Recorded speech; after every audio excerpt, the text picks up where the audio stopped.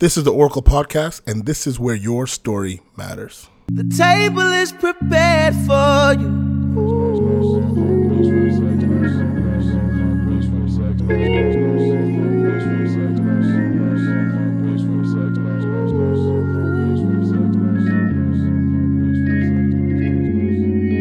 Wishing you Godspeed, glory. All right, my name is Herb Montgomery, and I am director of Renewed Heart Ministries. We are a not-for-profit organization here in West Virginia in the U.S., and our passion is helping people find their own intersection between their faith and engaging societal justice in all of its varied expressions, whether it be racial justice, economic justice, gender justice, LGBTQ justice, just a myriad, wherever your passion is, wherever injustice impacts you, or whether you feel allied with systemic injustice. How do people of faith how did they, what's the intersection for them and their faith and their activism? I grew up as a Seventh-day Adventist, single mother, son of a single mother, and went into ministry pretty young, just right out of my teens, early 20s. In about 2007, I was 30s. Shoot. Yeah. So in 2007, we started Renewed Heart Ministries. And about a few years into that, about 5 years into that, I was introduced to the idea of nonviolence. And nonviolence was, even though Adventism is a peace tradition, we are classified as a peace church. Because of our stance on, during the draft, being non-combatants or conscientious objectors during Vietnam and World War II, our stance has labeled us as being a peace church. But nonviolence is not largely taught nor largely understood within Seventh-day Adventism. It's within pockets. But not across the board, at least as I had experienced in my upbringing. And so in 2012, I was introduced to nonviolence, the nonviolent teachings of Jesus in the Gospels by some Anabaptist friends of mine. And it really resonated on a heart level at that stage in my journey with me. And I began to share it. And overnight, the pushback to that was pretty intense. A lot of objections within Adventism about nonviolence. So that was where my journey to where I am today started. After that, that led to being interested in economic justice, Jesus's teachings on the poor. All of this started with an interview that I did, a radio interview, for the first book that I wrote called Finding the Father, where after that interview, I just felt like something was missing. So I went back to the Gospels and I started a journey on trying to get into the headspace of the Jesus in the story, in the Jesus story, and trying to see what his passions were, what his teachings were, what were the subjects that he was passionate about. And what I found is that all the subjects that I was passionate about, Jesus never mentioned, and all the stuff that he was passionate about, I never mentioned, I never taught. So nonviolence was happening at that same time, and those kind of coalesced. So that combination of becoming passionate about Jesus' teachings on nonviolence led me to begin to be curious about Jesus's teachings on the poor. And that introduced me to the economic teachings of the gospel. Jesus talks about justice for the poor more than any other subject in the gospels. And shortly after that, I was introduced to the harmful way that Christians have treated our LGBTQ siblings. And that's where things really began to transist for me. If nonviolence and helping the poor, or justice for the poor rather, created some negative pushback within the institutional church, speaking out for affirming theology and welcoming churches, affirming churches, That's a line in the sand for a lot of people. A lot of Adventists can't go there. Maybe they can individually, but institutionally, the institution's not there by any means. And so that's when things really began to transist for me. During that time, I started listening to various voices. I began to realize in my search for Jesus how white and how male and how straight my theology had been up until that point. So again, opening myself up to listening to other voices, liberation theologians like Gustav Gutierrez, the father of Latin liberation theology. I began to listen to and read authors like James H. Cone, father of Black liberation theology, Dolores Williams, and more recently Kelly Brown Douglas and others, womanist theology, and opening myself up to listening to voices like Brown and Parker with feminist theology. And what I began to realize is kind of what Jacqueline Grant says, that theology born out of Europe and North America has very little to say to the rest of the world. And for me, what that meant was that white, colonial, straight, male theology, it's asking questions and coming up with answers. First of all, it's asking questions from a social location that also determines answers for that social location. And it's irrelevant. It's very irrelevant for the struggles and experiences that most of the planet are going through. So today, Renewed Heart Ministry has gone through a huge transition from being a fundamentalist conservative ministry focused on God's love to being a progressive liberation ministry that's focused on helping people rediscover the liberative teachings of Jesus, regardless of where you're coming from, whether it be what your experience is, whether it be non-male or non-white or non-straight or non-rich or non-European. Just helping people find that intersection for themselves. Wow. and between faith and justice. Yeah, that's amazing. Renew Heart Ministry really looks to bringing the Jesus from the Bible actively into our lives, the Jesus that exists there. Very much so, at least in the synoptic gospels, Matthew, Mark, and Luke. Jesus's passion in those stories, when you read it, Jesus's passion was not religious. We don't see a Jesus going around trying to get people to say a special prayer so they can go to heaven when they die. We see Jesus actively involved in trying to liberate people from the harm that's being done to them by the systems they're living in the here and in the now. And that's a huge focus shift, a huge emphasis shift for a lot of people in their Jesus. Yeah. So then how the Jesus of the story at times is radically different than the Jesus of religion. Yeah. And then so how like you being Adventist, you growing up in it at least, and being in an institution where you see that it differs from especially what you're talking about. Why do you think people can say, like, what is it about us that we can sit and say that, Jesus is love, Jesus loves all the little children of the world, these things like that, yet still put up walls into truly loving people? Like, where do we get that? How do we even accept that?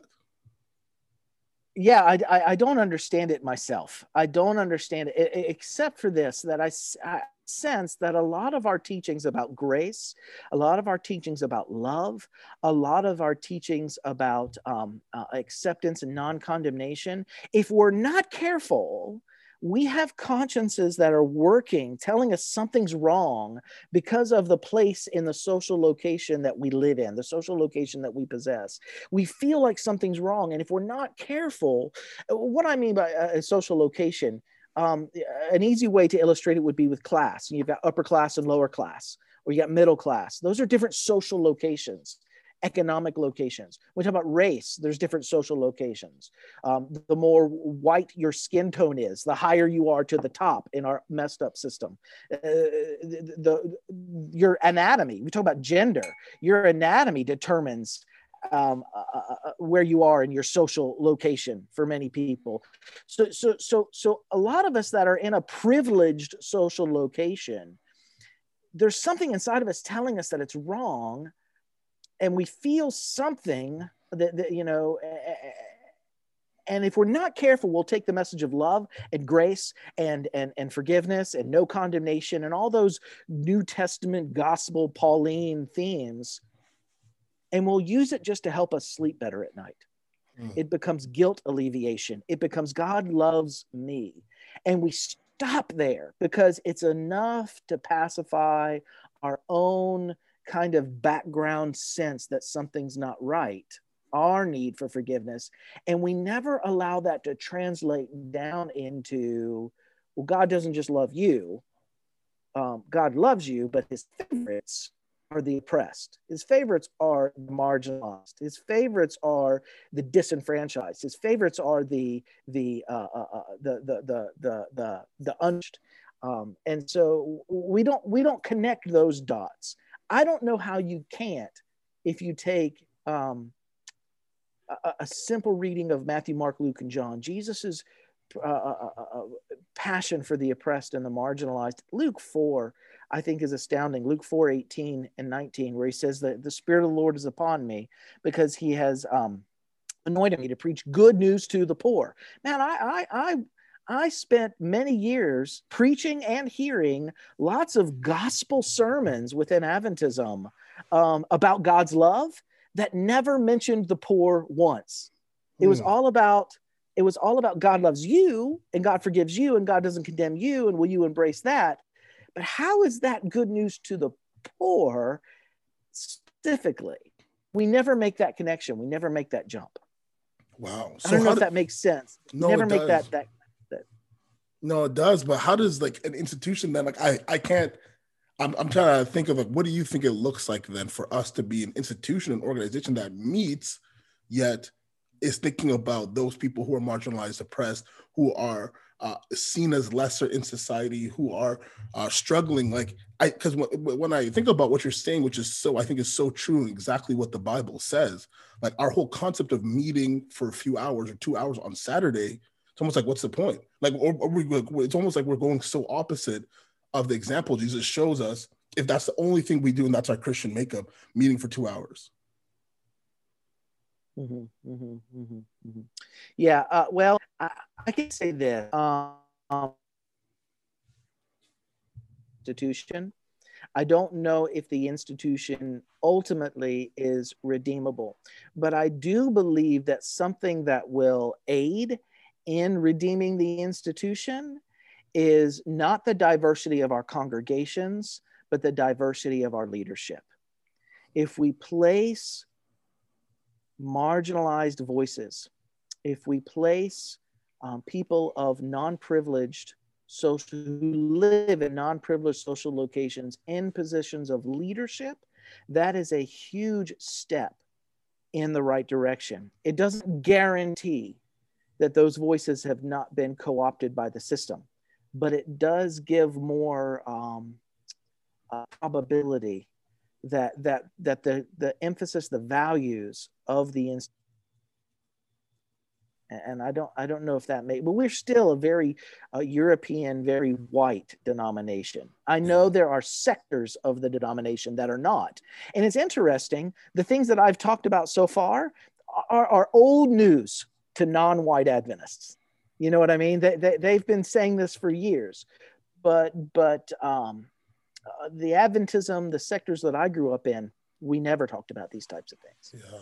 So then, Herb, I got to ask you for your personal experience on this, especially as a white male growing up and being Adventist. How did you come to where you are now? How did you meet Jesus and also understand him truly, to unlearn or to not accept kind of the things that were being offered to you so that you could just be comfortable? How did you get there? Yeah, if I can just be fully transparent with you, I didn't go searching for this. It was laid on my doorstep.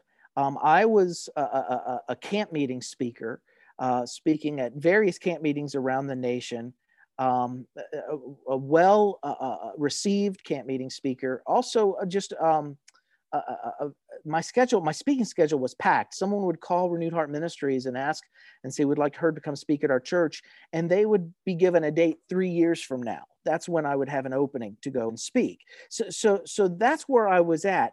There were LGBT Adventists in my audiences were hearing the things I was saying about God's love, God's inclusion, God's grace, and beginning to realize that the God that I was describing for them in my theology was an affirming God for them, but I hadn't connected those dots yet.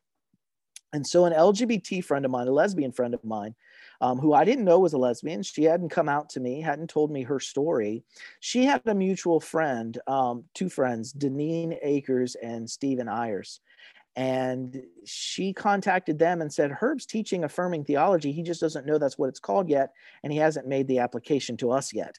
So what can we do? And at that time, Deneen and Stephen had produced a documentary called Seventh Gay Adventist, which I think most Adventists are aware of today. Yeah. And this is a very brief story, but Deneen contacted me and said, hey, we've got this documentary. We have a mutual friend. I can't tell you who they are, but they think you need to see this documentary. Would you be willing to give it a view? And I said, sure. They said, well, here's how we do it. We do it in theaters.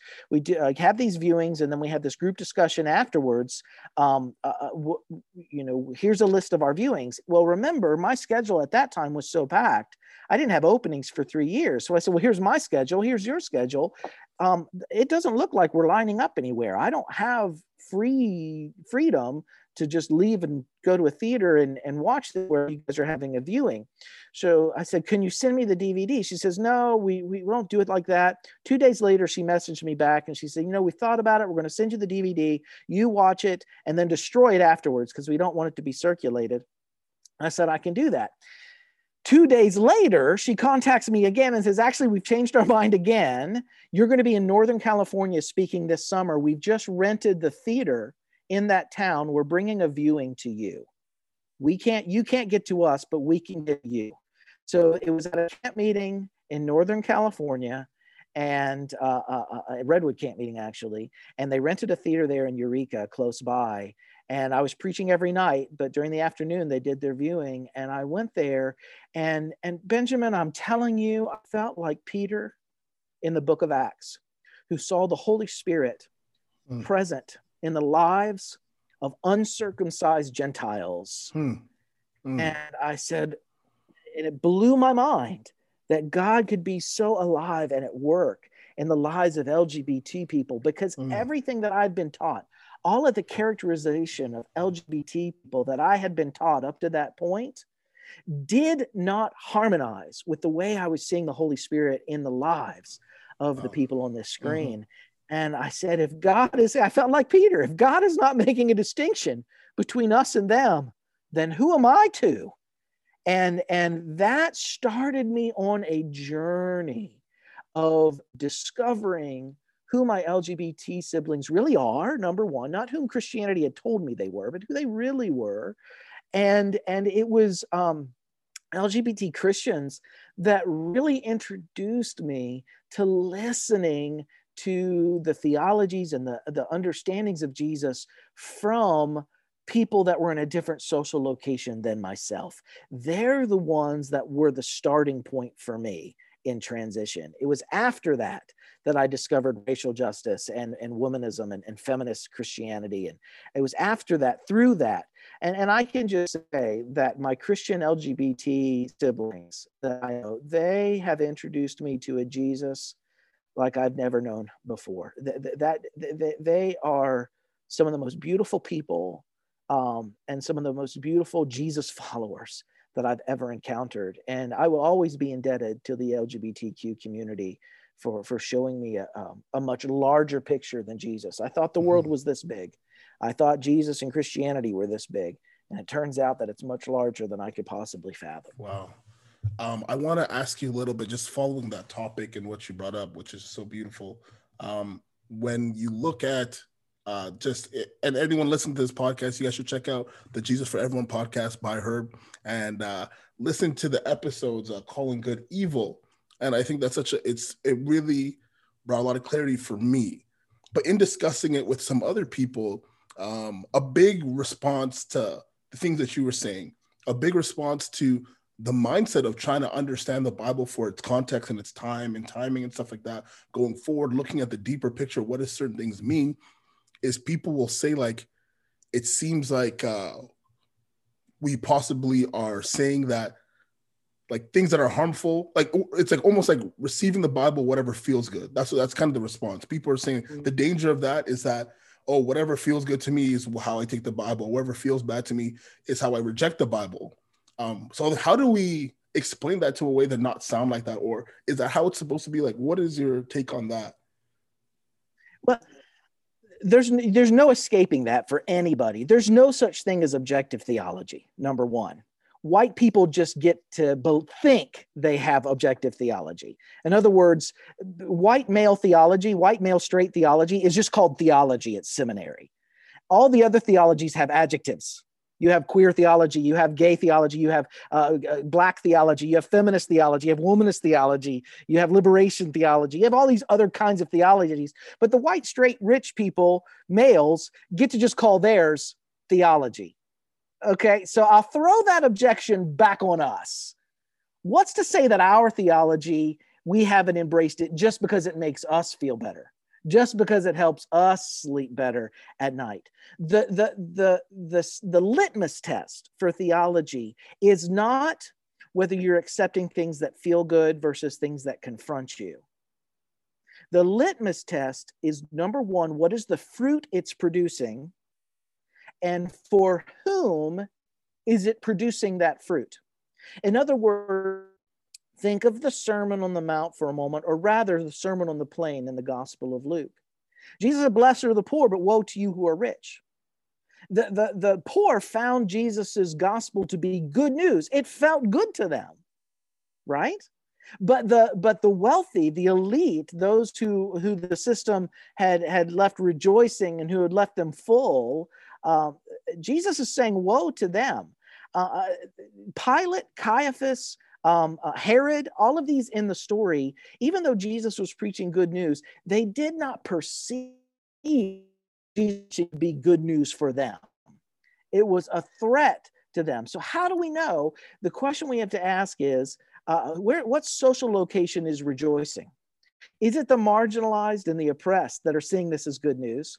Or is it the elite and the privileged and the powerful that are seeing the gospel as good news? Because the gospel is going to make either one group or the other feel good. And the gospel is going to make one group or the other feel threatened or feel like they're being harmed.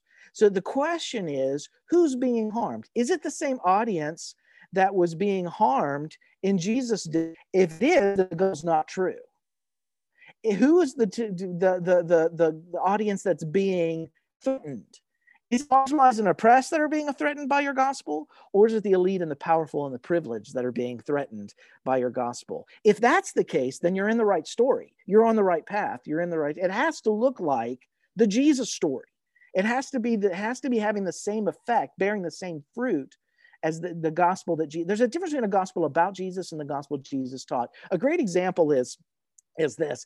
Jesus said, blessed are you when people hate you and when they despise you and they say your name is evil. You know, people, just because people hate you doesn't mean you're on the right path. You could just be a jerk and people hate you because you're a jerk.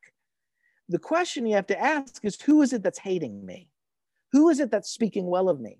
Is it people at the top of whatever social strata that we're talking about? Is it people at the top that are loving me and people at the bottom saying that I'm being harmful? Or is it people at the bottom that are saying, yes, this is gospel, and people at the top saying, no, you're evil, you're threatening the status quo, you're challenging, there's too much change potential? Because the Jesus story, remember how it ends. At least in the Synoptic Gospels, Jesus protests against the exploitation being taken place at the temple. And within a week, the elites and the powerful have him crucified for it. That's not the climax, because I think the story ends with resurrection, not execution. But that's pretty close to the end. That's where the story leads up to, that Jesus was a threat. So we have to ask, who is being made to feel good by our gospel. To answer your question, the gospel is going to make somebody feel good. The question is, who's it making feel good? Wow. A great book that'll help with that is Howard Thurman's book, Jesus and the Disinherited. Howard Thurman was phenomenal, but his book, Jesus and the Disinherited, I think help us really make the distinctions that I just tried to explain. Yeah, no, I think you explained it very well. But then another question, and just listening to the people around me and people in denominational churches or evangelical churches, younger people especially, is they see the disconnect between the Jesus in the gospel versus the direction or responses from their own churches, from their home churches, from where they are, and they don't know what to do. And follow Jesus. How do you? But what does that look like in the sense of like if you still want a collective, Yeah. Find your collective. Find a different collective. Find your community. Find a, you know what I mean? And there may be, and I can attest to this, it may be lonely for a while. It may be a lonely road when you're in transition, but if you're part of an organization that you see is contradictory to the Jesus you see in the Gospels, you have Jesus's permission. No, you actually have his mandate to find the community of Jesus followers. They may be within your faith tradition. They may be within your denomination. You can find them there possibly, but you have to find them if you want community. So what was that transition for you like to, I mean, and I don't even know the full story, but for you to do your own thing and to go forward in that, how did you navigate going forward through those times, like you're saying, loneliness that exists, or maybe, I don't know if people doubted you, people made you seem like you're a heretic, etc. like that. Oh, yeah. How did you go forward? How did you navigate through that? Yeah. All of that, what you've just described and more is my story. When you start following Jesus, those that are benefited by the way things are will feel threatened. They will then characterize you as dangerous. They will characterize you as a heretic if you're a teacher, if you have the passion to actually speak out about these things. And there's, I don't know, for me, there wasn't a way around this. It's part of the journey of just living with the loneliness and the doubt and feeling and questioning and feeling like, did I take a wrong path? Am I, the voices in your head can be very derogatory in those moments of that dark night of the soul where you're feeling like, man, have I gotten off the beaten path? Have I left the straight and narrow? Whatever the language you use to describe that, that's part of the journey. But something that held me is just continually returning back to the Jesus story, and specifically the Sermon on the Plain, Sermon on the Mount. Every time I return to the teachings of the Jesus in the story, there was affirmation after affirmation that even though at this point in the journey I may feel alone, that I'm not, that I am standing in a stream, that this gospel stream of liberation for the oppressed, it goes back way before you. It stretches back way before you, and it stretches far ahead of you. You're just stepping into that stream now. And if you'll just stay there and live in that and be patient, your community, it will surface. It will emerge. Either one of two things will happen. You'll hear other voices that will be saying things that resonate with you and your understanding of the gospel. Or if you speak out, it's actually accelerated, I think, if you speak out, because those who are not part of your community will make sure you're no longer part of their community. And those that are part of your community will hear you, and you'll gravitate towards each other as well. So not everybody has the ability to speak out, but those who do, it might accelerate that process. Yeah. But it's part of it. It's part of the process. Mm-hmm. Do you think kind of that, can you still see the love of Jesus throughout the whole entire Bible? Like, because some people try to split it up, like, only the New Testament has this type of truth. Only the synoptic gospels, Matthew, Mark, Luke, and John have that. Right. But can we still see the loving God that is Well, the described? reason I say synoptic gospels is because the Gospel of John has some good stuff in it, but it also has a very otherworldly focus, a very cosmic focus. It's actually, to the best of our understanding, it's the latest gospel that was written, and a lot had transpired by the time it was written. But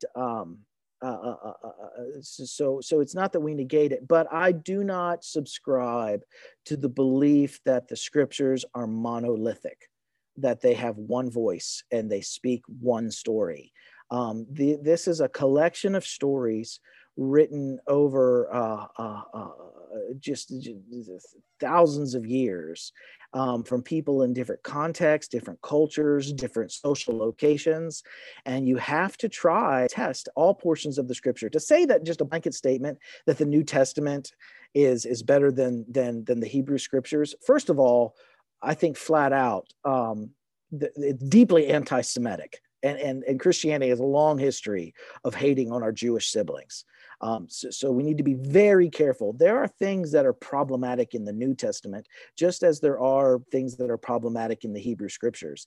And in the Hebrew scriptures, there are things that are just as beautiful as there are things in the gospel story. Jesus, one of his geniuses was he had the ability to navigate the Hebrew scriptures and to pick out the portions that affirmed a God of love, and to leave out the portions that an example of that is Luke 4, where he's there in the synagogue in Nazareth. And this is right when they're about to throw him off the cliff.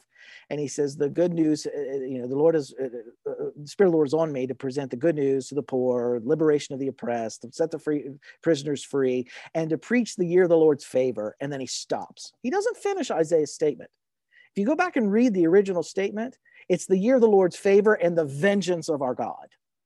So Jesus leaves off the vengeful God stuff there in his teachings. He had the ability to parse the scriptures in a way that was life-giving. And we have to learn to do the same thing. There are going to be portions of the scriptures that can be reclaimed. There are going to be portions of the scriptures that can't be. And we need wisdom to see what the fruit is of both, and to be able to take hold of one, leave the other, and again, listening to voices of those who are interpretations either harm or help. I think aids us in that process. Yeah. So I don't think it's a cut and dry. I think every book of the Bible you can find a message of God's love in, and you can find things that challenge that message of God's love. We've got to be wise enough to take the good and leave the rest. Herb, thank you so much. And it's been such a blessing just to hear from you, and just to just have this insight, especially on such real things that are happening around us right now. And we're facing a conflict. I think collectively, we're seeing that there's a disconnect, or we're seeing that there's people who are crying out for justice, people who are crying out for equality, crying out for things. And it's like, we used to think that was something that happened before, or before we were, before us, that's how it used to be. And we've come so far, but we look at it and things haven't changed that much, sadly.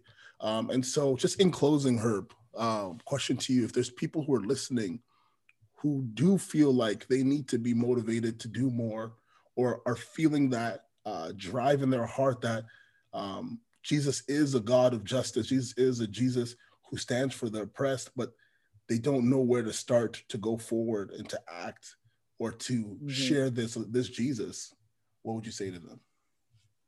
Yeah. Well, two things. Number one, I have lots of problems with St. Augustine, but one of the things that I still hold on to that Augustine said is that in any of your understanding or interpretations of Scripture, the fruit of it must be love of God and love of neighbor. If it's not facilitating those two, then your interpretation or your understanding of the passage, or even the passage itself, is in error.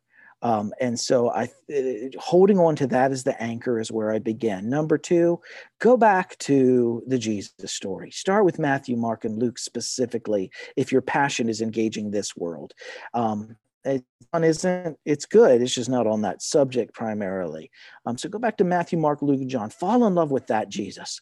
Give that Jesus time. And shameless self-promotion. Start listening to the Jesus for Everyone podcast. Start listening to podcasts like yours, where you can further that journey and you can continue that path. Surround yourself with influences that are going to affirm that. And in those moments, you're going to find opportunities to express your faith are going to surface in those moments. And you'll see them, you'll recognize them. But start surrounding yourself with people that are teaching the Jesus that you're finding, for those who you just described, that are resonating with the Jesus that's in you, that's crying out to engage injustice on this planet. I think that those two things are hold there as anchors. Find resources. I've listed a couple of them. And remember that whatever you believe about the scriptures or about the gospels or about Jesus, at the end of the day, it has to come down to loving your neighbor as yourself. And that's, Cornel West, Dr. Cornel West said it best when he said that justice is just what love looks like in public. And Emily Towns, who's a Presbyterian Reverend Doctor, I love her statement. If you begin with the idea that God loves everyone, then justice isn't very far behind. Those are the themes. So make sure that whatever you're believing or teaching or subscribing to or fellowshipping around or your community is rooted in, that it's either teaching love of God and or love of neighbor. So that's where I would start.